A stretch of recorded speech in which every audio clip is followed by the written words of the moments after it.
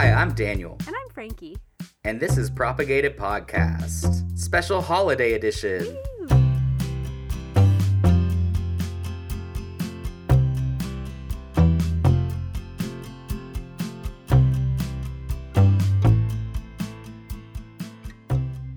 Great. Hi.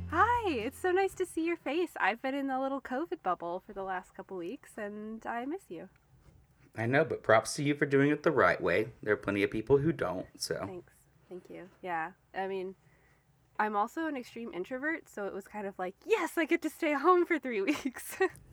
Man, you got to miss, the bulk of your store's retail nightmare, too, so that's got to be nice. I feel so badly, though, like the holiday rush, and I'm like, oh, sorry, can't. I'm participating in the pandemic. Yes, so, yeah, Daniel and I haven't recorded in a minute because I had the old COVID, and I sounded like a hot garbage train, so here we are now. She made it. She's on the back end of it. I am, so if I sound a little stuffy, don't blame me, blame the pandemic. What would you like to banter about? Do you want to banter about how horrible holiday shopping is? Because I hate it. Did you go holiday shopping this week? I've been holiday shopping for 2 or 3 weeks now, and I'm an incredibly indecisive person, so it's literally hell for me Yeah. to try and buy things for other people. I did get you a present, though. I got you a present too. I think you're going to love it. I'm so excited.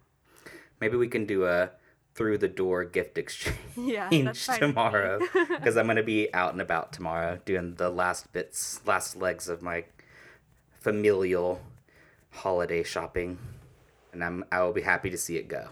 Yeah, I'm not the biggest fan of Christmas. I don't know if it's I think it's just the stress. I am already a very anxious and stressed out person, and so thinking I'm going to forget someone, or what if I didn't get them enough presents, or what if I'm not excited enough, or what if, all of that stuff just stress. And then shopping too, just stores are overwhelming, the music, the lights, the graphic design, all of it. Especially during a pandemic where it's like, Yeah. please don't touch me. Yeah. Why are there 500 of you in here right now? Why are you so close to me? This is not 6 feet.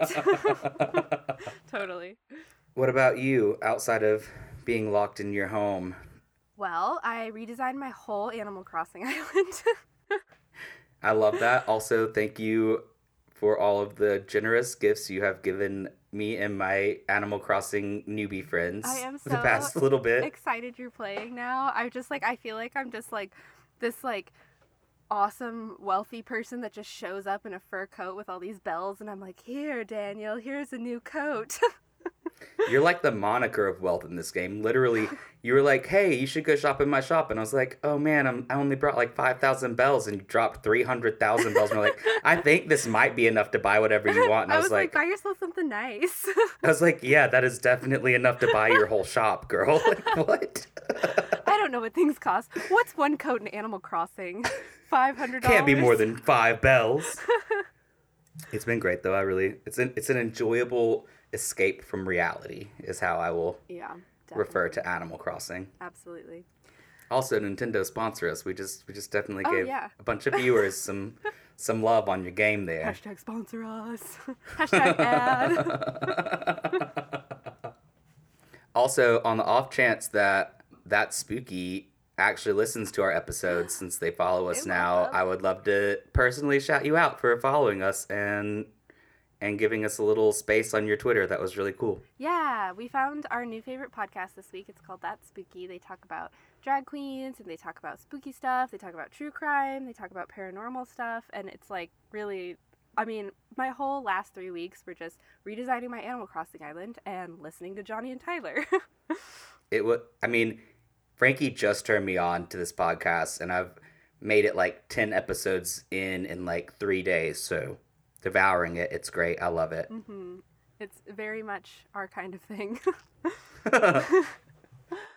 Oh, okay. So I am so excited for this episode. We're getting into the holly jolly spirit. Woo! Maybe. I'm not super holly jolly, but Okay, do I need to I'm gonna sing talk you a about it. song? I'm going to sing you a song this episode. I'm excited. I'm excited. For everyone's listening pleasure, I will not sing you a song. Well, what are you going to tell me about today? Well, in the spirit of the holiday season, I'm going to talk about trees. Trees! One of our favorites. Shout out to trees. We love them on this podcast. If you watch TikTok, one of my favorites is a Jew who loves trees. He's hilarious. It makes me laugh all the time. I saw the video of him talking about his favorite pine cones. That was amazing. Yeah, such a good video. But realistically, when I consider like the traditions of the Yule season, one of the most prominent things and one of the most like iconic things is having an awesome pine tree set up in your house. And these trees are rooted in like some deep, deep tradition that's way more than just Christmas. And I'm just going to preface this by saying I am, as is per usual, going to be a little preachy in this episode. So that's just going to happen. But before we get to all that, let's talk about the Douglas fir, which is probably one of the most common trees used in holiday celebrations, at least live trees. So Douglas firs are medium-sized to extremely large evergreen trees. Like, when I say that, I'm like the smallest ones, adult size, are around 70 feet, but they get all the way up to 330 feet tall. Whoa. Now, just as a sidebar, that's only the coast Douglas firs that get that tall. It's a specific type of Douglas fir, but still 330 fucking feet tall is ridiculous. Yeah. And they can get up to 8 feet in diameter, which is absurd. Dang. That's more than social distancing. Excuse me, ma'am. I need a Douglas fir between us. Please back up. Right? Just one Douglas fir. That's all I'm asking for, okay? The leaves are flat, soft, linear, 2 to 4 centimeters long, which is 3/4 to 1.5 inches long. And they occur singly instead of in groups like other pine trees. And it's also important to note that a Douglas fir isn't a true fir. There's a difference. And I'm not going to lie, I didn't go that deep into what qualifies that difference. You're just like, she's not a true fir. Yeah, but she's not a true fir. And then the female cones are pendulous with persistent scales, which is one of the differences I just found out in rereading my notes of a true fir and a Douglas fir. Past Daniel looking out for future Daniel. And they are distinctive in having long tridentine, which I kind of really enjoy that word, and I don't know if I'm saying it right, but it just means 3-pointed. And they protrude prominently above each scale. So the person who wrote this said it resembles the back half of a mouse with 2 feet and a tail. Okay. And we'll post a picture on the Instagram to make sure that makes any kind of sense, because I realize me just saying it probably doesn't do much for we need you. A visual. All right, so, but realistically, that's giving you an impression of what your standard, I guess at least modern, Christmas holiday tree would look like. But now I'm going to get preachy, because this is what I consider to be the interesting and fun part of talking about stuff like this. Ooh. So, before Christianity even flitted into existence, people in the Northern Hemisphere were taking cuttings of evergreens and adorning their homes on the winter solstice. That's And today. the winter solstice, yeah, it is today, as we're recording. And the winter solstice is the shortest day and longest night. And so these people were adorning it with the evergreens as a way of celebrating the end of shortening days and the return of lengthening days, which is something I'm also very fucking excited for. Specifically in Northern Europe, you have the Celtic Druids, and they decorated their temples with evergreen boughs. Oh. And in their religion, these plants represented eternal life, because they don't go through any kind of flux and having leaves. They're just permanently green, beautiful trees. Oh my god. You said bows, and I immediately went to like big ribbon bows in my brain, not like bows, like bows. Oh, is it bows? Am I saying it wrong? No, it's no, bows. I don't think you are. I think it's also bows. But like, I just like in my brain, I was like, how did they tie that? How did? Sorry. Oh God. I imagine it would be fairly hard to tie, but you could do it. You could do it if you tried hard enough. Some like young green ones, you know. But so these events, especially with the Celtic Druids, obviously weren't centered around the birth of some godly child. They were rather celebrating the earth and its solstice. So the winter solstice was seen as one of the most significant celestial events of the year. If one were to look at some ancient Druidic burial chambers, many of them were shaped in a way as to capture the full impact of the sun's rays on this day, Ooh. which I think is kind of cool. Yeah. I also always thought it was really wild to think about how all these like ancient peoples and civilizations had such a knowledge of like celestial events and occurrences. Yeah. All right, now to the preachy shit. The celebration of Yule is one of the many pagan traditions bastardized by early Christians desperate to convert the pagans to their ways. It's something that I have a very high horse about, and I'm sorry that you all are going to have to listen to it. No, don't apologize for it. When you said you were going to do this, I was like, yes, somebody has to. This is what we're about here on Propagated, telling the true history. So I can't talk about Christmas without ranting a little bit about the erasure of pagan tradition at the hands of early Christians. Mm-hmm. I'm going to preface this by saying that everyone, whoever is listening, is entitled to practice any spiritual belief or practice that you see fit, and I'm not here to say that every Christian practice is bad. That being said, the Christian religion has a history of colonization, and that history has to be recognized. Mm-hmm. I could speak for hours on end about the Christian erasure of cultures, but I won't go too crazy deep into it. The most important takeaway here being that if you are a Christian and get together to cook a meal and or celebrate a holiday, you can bet your fucking ass the traditions seen within were bastardized versions of pagan celebrations. Mm-hmm. For example, everything from Easter, which is a celebration of new life and the goddess Easter, or Ishtar, or Ishtar, depending on what religion you look at and the pronunciation from different cultures, to Christmas, which is a literal ripoff of Yule and Saturnalia. And keeping the knowledge of the past is important, and I would be remiss not to at least comment on the history of appropriation there. So like I said, I'm not going to go too crazy deep into it. That's my little point on that. And now I'll go back into a more modern take on where Christmas trees got popular and why they're here. Mm-hmm. So when we talk specifically of having like a full tree, we kind of move forward from ancient pagan traditions and the ancient world closer to the 16th century and Germany specifically. So you had German people decorating full fir trees in their home. And so this was during the late Middle Ages. And at that time, it wasn't uncommon to have huge plays celebrating Adam and Eve Day, which is essentially like a retelling of the story of creation. And so Christmas trees were originally called paradise trees and were used in these performances to embody the Garden of Eden. So they're like placed in these plays and laden down with like fruits and like golden apples and stuff like that to embody a paradise full of like option, you know? Mm-hmm. But the paradise tree was used in these performances to embody the Garden of Eden.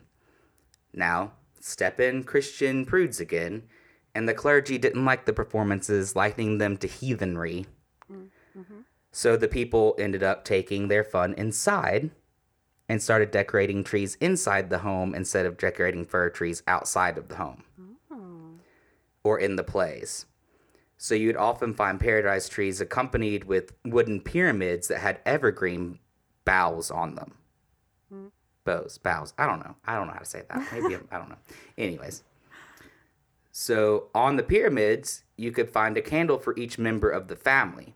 And so from this grew the tradition of ornamentation and lights on more modern trees. Oh, cool. And I think this a fun little bit of legend that I couldn't find anything to like verify that this was completely true, but I guess it's kind of like a 16th century urban legend is that the first person that ever hung a candle atop one of the trees was Martin Luther, who, if you don't know who that is, he was a very prominent Christian back in the day. He's the reason that modern Christians can read the Bible instead of just priests reading it, because he translated it from Latin to English so that people could actually read the real Bible instead of being told what was in it. But according to the story, he was walking home and became overwhelmed with the beauty of starlight falling through the fir trees, and he wanted to emulate that experience on the family tree. So we put candles on it to like mimic that like starlight image falling through the branches of trees, which I think is really cool. I love that so much. But outside of urban legend, what we know to be true is this. In 1605, we have records that inhabitants of Strasbourg, Germany, set up fir trees in their parlors and hung roses cut out of like colorful paper and apples and wafers and gold foil and sweets on their trees. And that's the first like written knowledge of like in-home fully decorated fir trees. But again, the early days of the Christmas tree were laden with hate from more conservative Christians. For example, Lutheran minister Johann von Donauer complained that the symbol distracted from the only true everlasting life, Jesus. English Puritans attacked trees and things like Yule logs and the use of holly and mistletoe. Then you have Oliver Cromwell, who was an influential British politician in the 17th century. And this guy preached against the heathen traditions of caroling, decorated trees, and any joyful expression, saying it desecrated the sacred event. So, basically anything fun. Yeah, essentially. But anyways, let's move from the 17th century to the 19th century, which is a little bit more modern, and talk about the actual proliferation of the tree.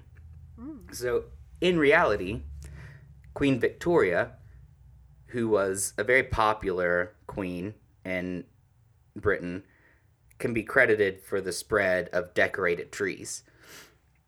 A tradition that had kind of fallen into a sort of obscurity anywhere outside of Germany was given a chance at prominence again when, in 1846, the Illustrated London News sketched the family standing around a decorated tree.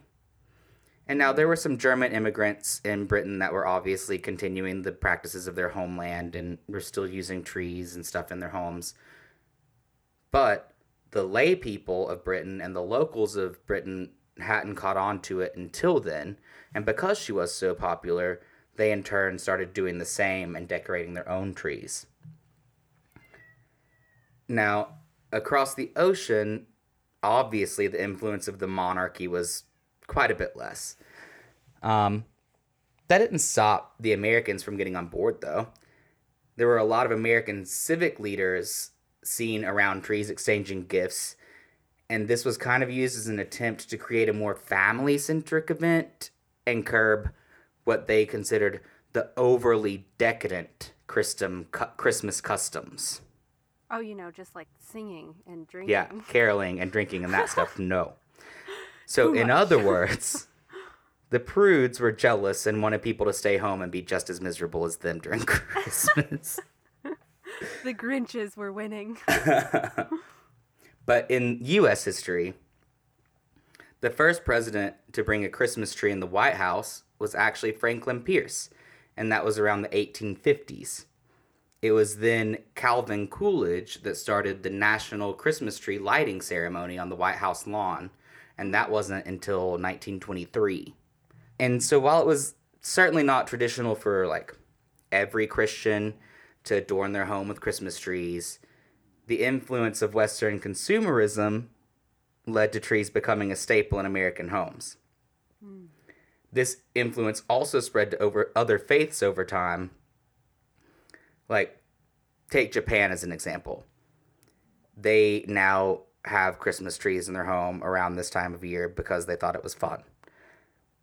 Also, if you've never looked at the crazy ingenuity of Japanese Christmas trees, you need to Google that shit. Oh, I haven't. I have to.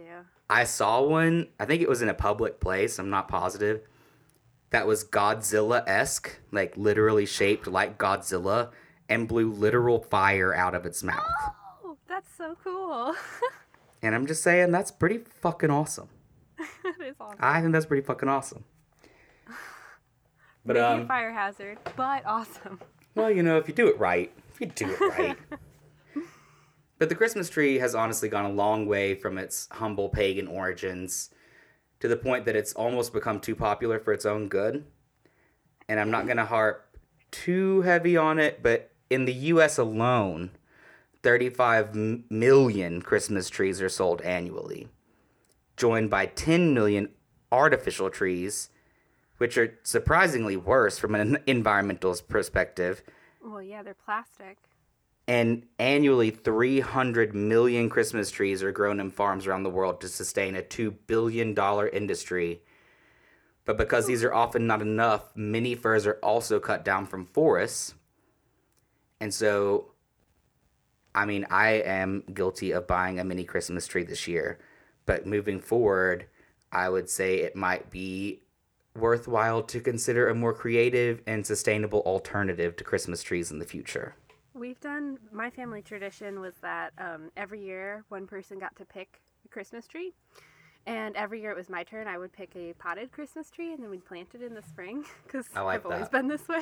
And we still do that. We did that this year. I have 2 little potted Christmas trees this year. It can't really hold that many lights, but you know, a Santa hat makes a perfect topper. That's super cute. I'm into it. All right. I realized that I probably went a little off the rails on this one. Y'all come for a plant podcast and get a dissertation on pagan erasures and the history of the Christmas tree. But that is our new tagline, Propagated Podcast. Y'all came for plants. We gave you paganism and capitalism. But you know, 'tis the season. So happy holidays, and I hope I didn't ruin Christmas for anyone. No, I actually have a little bit of that in my story too. I think that pretty much covers mine. It was a little bit shorter than I thought it was going to be, but I still think it was fun. That's okay. I've got some juicy folklore for y'all today.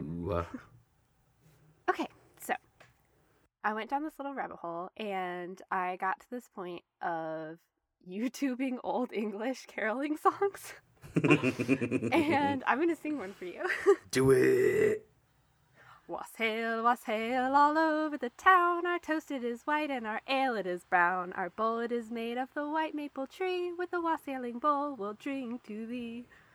What? I love that. Isn't that great? I was just going to read it, but I was like, I can't. I have to sing it. I'm so glad that I didn't go deep into wassailing because I thought about it and then I didn't. It's great. Okay, so I'm going to talk about wassailing, but I'm also going to just talk about spice drinks in general and like the plants that go into that and where they come from and a little bit about our humble beginnings of drinking culture. Full circle, going back to booze. That's where we started, kind of. Yeah, I feel like the next episode should be whiskey, personally, but... We can talk about that. I don't like you making decisions without me, Frankie. We'll talk about it. Okay, all right. I'll put it on a Post-it note. So, we're going to start off with the first documented toast in history. Geoffrey of Monmouth, the 12th century author, he wrote this book called The History of the Kings of Britain. And in there is the first recorded toast. It is 450 CE in England, and it was a feast in honor of the British King Vortigern by Hengist, the leader of the Saxon allies. Can I just say that I want fucking old English names like that to come back? What the fuck? Can you say those names again? They're so fucking cool. Vortigern and Hengist. Gurn, like G-U-R-N, like Vortigern? G-E-R-N, yeah, Vortigern. I love that. So, King Vortigern and Hengist. Hengist is leader of the Saxon allies. And the story goes that Renwine, also known as Rowena. Rowena was the daughter of Hengist, and she, in her beautiful, charming glory, brought the drunk King Vortigern a bowl of spiced wine and was like, "Here, drink from it," and cried out, "Wassail," which means good health. And he replied, "Drink hail," which means drink in good health. And that was the first recorded toast in history. And he was super enchanted, and he was like, "Girl, I'm going to marry you." Can we maybe bring that back? Yeah. Can we just scream wassail every time we take a shot? You're supposed to reply, "Drink hail." I'm sorry, I was already drinking. Drink hail! So, wassailing is a drink, but it's also a verb. It's also, it's got a lot of this rich history, and it kind of morphed into a whole bunch of stuff that we see today. But the act of wassailing started with pre-Christian farmers in England's southeast apple growing region. They would gather in midwinter in their orchard, and they would be shouting, and they'd be pouring cider all over the trees to ward off evil spirits. Yes. As Christianity spread, the ritual changed to singing and drinking to the health of the next season's crop on the 12th night of Christmas, which was the last night of traditional Christmas, which could be January 5th or 6th, depending on if you count Christmas Day or not.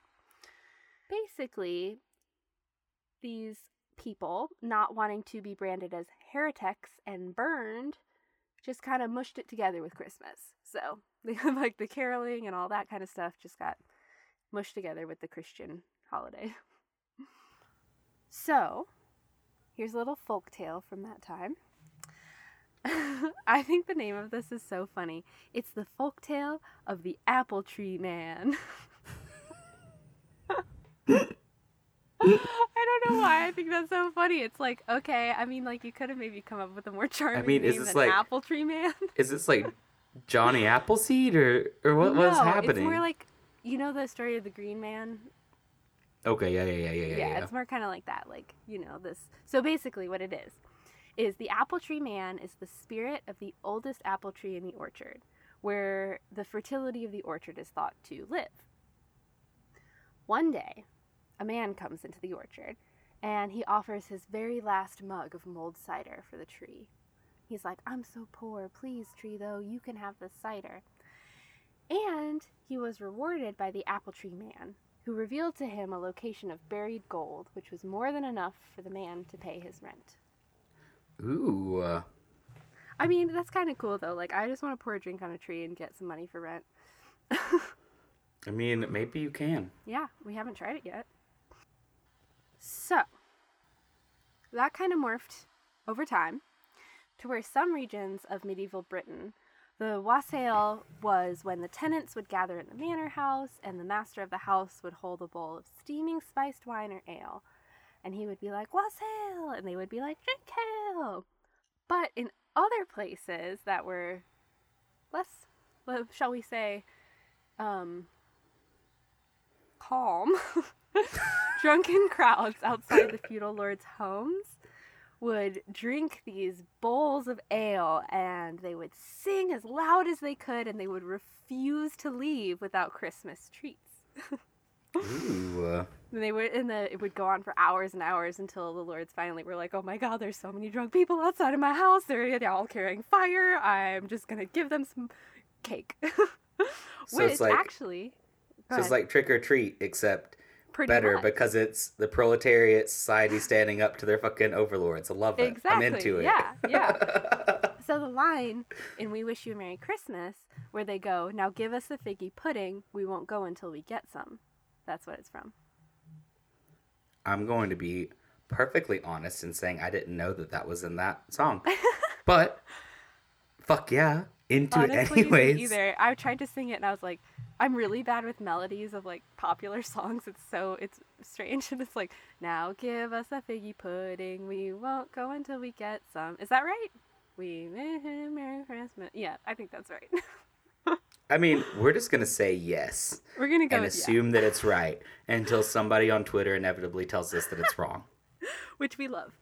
Anyways, Merry Christmas, y'all. But the only way you can tell us it's wrong is if you respond with an audio clip of you singing it properly. Otherwise, you will be ignored. Now, this is interesting. So, this kind of morphed, them all going to the feudal lord's house. It kind of morphed into carolers going door to door, being festive with their neighbors, singing, sharing their bowls of spiced wine with their neighbors door to door. And people would join in the festivity by dipping bread instead of sipping from the bowl. So they dip bread in it and eat it, which is literally where the word toast comes from. You would toast each other. I just can't decide if I love or hate that. Right? I was like, oh, I guess I couldn't. I probably should have seen that it came from bread, but but I didn't think it actually came from bread. Fuck. Yeah, etymology is wild. I'm gonna have to stew in my ignorance for a while. That one's a lot. So the drink itself was generally spiced wine with mead or honey in the beginning, and then it kind of morphed into this hot punch beverage with mulled wine and nutmeg and raisins, and then it kind of turned into cider or wine heated with popped apples and orange slices. In America, however, the tradition separated, and it turned into eggnog and the hot toddy. Both of which I love. Same. Well, I always think I love eggnog, and then I drink a glass of it, and I'm like, you know what? That was enough for me. Yeah, I mean, eggnog I feel like is a one and done kind of situation. Yeah. Whereas hot toddies, I can have like 15 of them. I can have 1,000,000 every day of the year because they're basically medicine, and I'm going to tell you about it. The hot toddy is one of my all-time favorite drinks, and we're going to talk about that next. So, the hot toddy. It started from British-controlled India. So in the 1610s, there was the Hindi word of taddy, T-A-D-D-Y. And basically that was a beverage made from fermented palm sap in India. By 1786, the taddy was defined as a beverage made from alcoholic liquor with hot water, sugar, and spices. So then, the British did what the British do, and they appropriated this drink and claimed it as their own. And as these cold winters and the dampness of northern England and Scotland came around, these pubs would pour hot water into their Scottish whiskey. And since the UK trade routes with India were alive and well, they would also use these exotic spices that they would put in there, and the pubs would, mix into this hot water and whiskey. So there's kind of a little bit of a debate about that origin story. Some people were like, no, it's because of Dr. Robert Bentley Todd. Because he was the first one that really ordered patients to drink hot brandy with cinnamon and sugar water as a cure for, whatever ails them. But it's probably, honestly, a mixture of both. I mean, column A, column B situation. Yeah, for sure. By the mid-19th century, the hot toddy became the treatment for the common cold. It, widely accepted. Everyone's like, give your kids some whiskey, they'll be fine. It is said that hot toddies can loosen congestion and stimulate saliva. An expectorant, if you will. Yes. I love that word, expectorant. It has a gross meaning, but it's a cool word. If you've never had a hot toddy, I'm going to give you my recipe because I love my hot toddies and classic. I think it's kind of funny that I'm talking about this instead of you, Daniel. You're the bartender. I mean, I might be a bartender, but if we want to be realistic about it, if it's busy at a bar and you order a hot toddy, your bartender's not going to like you anymore. Just as a side note, for all you people that might be service industry people listening, I got your back. I'll tell people what bartenders hate happily. But if you're going to make a hot toddy, generally what I do is, and I have a twist, this is my personal thing that I appreciate and like in a hot toddy. I like cinnamon, nutmeg, check, lemon slice. check. In the lemon slice, I like to take whole cloves and stab the lemon with the whole cloves and put that in the lemon. Put all of that in your glass first. Pour honey on top. Pour whiskey on top of that. Then you add your hot water and stir. And at the end, I like to put a small little layer of cayenne pepper on the top because it adds a nice little kick and it makes your nose run. So when you're not feeling that great in the wintertime and your nose is stuffy, it's nice to take a sip of a nice spicy hot toddy and clear your ailments out. I love it. You and I had the exact same recipe up until the cayenne, but I'm going to try that next time. That's my personal twist on it. And an old bartender friend showed me that one time when I ordered a hot toddy at the bar. I'm like, do you want me to put some cayenne in this? And I was like, the fuck? That's weird, but absolutely. Yeah. And then I had it, and it is actually my most favorite way to have a hot toddy now. I love that. That sounds amazing. Yeah, that's how I do it too. And you have to put the cloves in the lemon because it looks so cute. They love it. It looks cute, and it reduces the choking hazard by 5,000%. So that's fair. I'm like, it looks cute, and you're like, yeah, it's practical also. I feel like that is our personality, though. Yeah, for sure. You're like, that's really cute. And I'm like, but here's why I do that, because there is a reason. So, in the hot toddy, in our recipe that we share, there's the cinnamon. which is the bark of the tree cinnamomum. Cinnamomum. Sounds right. I don't know.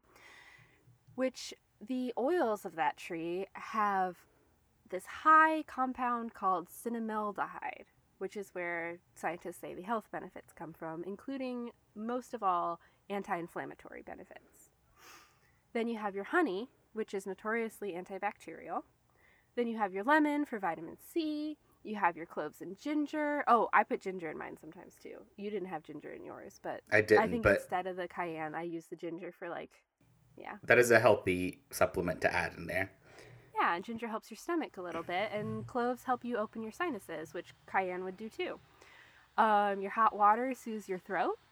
And then you have your whiskey, which is just fermented grain mash, plants on plants on plants. It's a drink of plants. And you know what whiskey does? It soothes your mind, and it lessens your anxiety. And, fun fact, anxiety and stress have direct effects on your immune system. So, drink a hot toddy. It'll make you calm, and it'll make you healthy. I mean, if you're anything like me, just go ahead and drink 5 hot toddies to help your calm. You'll sleep like a fucking baby. It's great. Better than NyQuil. Yeah, so that's that. That's my hot spice drinks with plants. Happy it really makes me want to take this other bottle of wine that I have and turn it into mulled wine, because that shit's good. Oh, yeah, that does sound great. But also, I know it's only like a $9 bottle of wine, but if I'm going to make mulled wine, I usually get like a $9 gallon of wine and go from there. Yeah. That hangover's not pleasant, though, you got the headache, and then everything tastes of spices and Christmas. I'm telling you, the best thing to do, get yourself a Goodies or a BC powder, eat that shit before you go to bed. I don't know what that is. And chug a glass of water, and your hangover's going to be there, but it won't be as noticeable. You don't know what BC powder is, or Goodies powder? I don't. No. Wow. That's just proof that you ain't Southern, truly. I'm like, I drink coconut water. No, I think BC powder was like endorsed by Jeff Gordon or somebody, like literally like anybody who's ever watched NASCAR is like super, yeah, I take my BC. And then there was another one that had Goodies powder, and it was like a fight that they had was BC powder or Goodies powder better. But it's literally like, I think it's just acetaminophen, but it's in powder form. So you put it on your tongue and you chug it, and it's super fast acting instead of the pill having to dissolve in your stomach. Is really the only difference. Yeah. Happy holidays, Daniel. Happy holidays, Frankie. So we have super big news. We worked really hard, and we put together a propagated website, and we have a Patreon now. So if you want to support the show, you can do that directly, or you can go to our brand new website, propagatedpodcast.com. We have some merch, we have some stickers, we have some shirts, which I'm wearing right now, and it's super duper comfy, and I love it so much. And I printed by yours truly with love. I'll send a little kissy kiss in each little envelope. And yeah, so if you want to support the show, you can find us there. So we have more places for you to go check out. And it's super easy to find. Literally, our website is propagatedpodcast.com. Mm-hmm. So you don't have to think that hard about it. And once you get there, there's literally a link or a button, I don't know the proper words, on there that say support us. And that will take you straight to our Patreon. I do want to just go ahead and give a shout out, which might end up being a double shout out, to the one person who has currently pledged towards our Patreon. We're so excited. Yay. I don't know how to say your username. It's Germanutics, I guess. I don't know. Germanutics. I'm sorry. I don't know. It's a big word. And I think that it's a combination of several words, probably. But thank you so fucking much. You have been a patron currently for 8 days. And we appreciate that very fucking much. And guess what? You're getting a sticker. If you sign up on our Patreon before the end of January, you are getting a free sticker and a little note of love from us. And what can you beat more than a little love from us? It's the best, I promise. Oh, I'll probably send you some dried grass too, because that's what I do. I'm just like, here, have a little plant confetti. Yay, thank you so much. We are so thankful for everyone who has shouted us out, left a review, done anything, because all of that helps us get more listeners, and more listeners means more episodes, which means better quality, which means more time and everything. And we just so appreciate you so much. We couldn't do this without you. Okay, thank you so much. Happy holidays. Merry whatever you celebrate. We are so thankful you're here. And thank you so much for joining us. Goodbye. And also, I know that she already said goodbye, but if you would like to follow us on social media, oh shoot! I think oh my God. that it would be cool for you to do that, because we post some really cool shit on there after our episodes, especially. If you'd like to find us on Instagram, you can find us at Propagated Podcast. And if you'd like to find us on Twitter, you can find us at Propagated Pod, because Twitter has limited characters and names. There you go. And if you want to email us about any episode that you would like to hear, any comments on episodes you've already heard, or pretty much just fucking anything, we would really like you guys to email us, so just do it. You can do that at propagatedpodcast@gmail.com. Also, tell us your favorite Christmas drink. Tell us your favorite Christmas tradition or holiday tradition, whatever you celebrate. Tell us. We want to hear about your arugula. We want to hear about, your candles. We want to hear about your whatever. Just email us. And finally, if you want to see what we're up to and find easy links to our show, you can find us on our brand new fucking website. And that is at propagatedpodcast.com. Fuck yes. And with that, I'm out. Love you guys. Talk to you soon. Goodbye. Bye.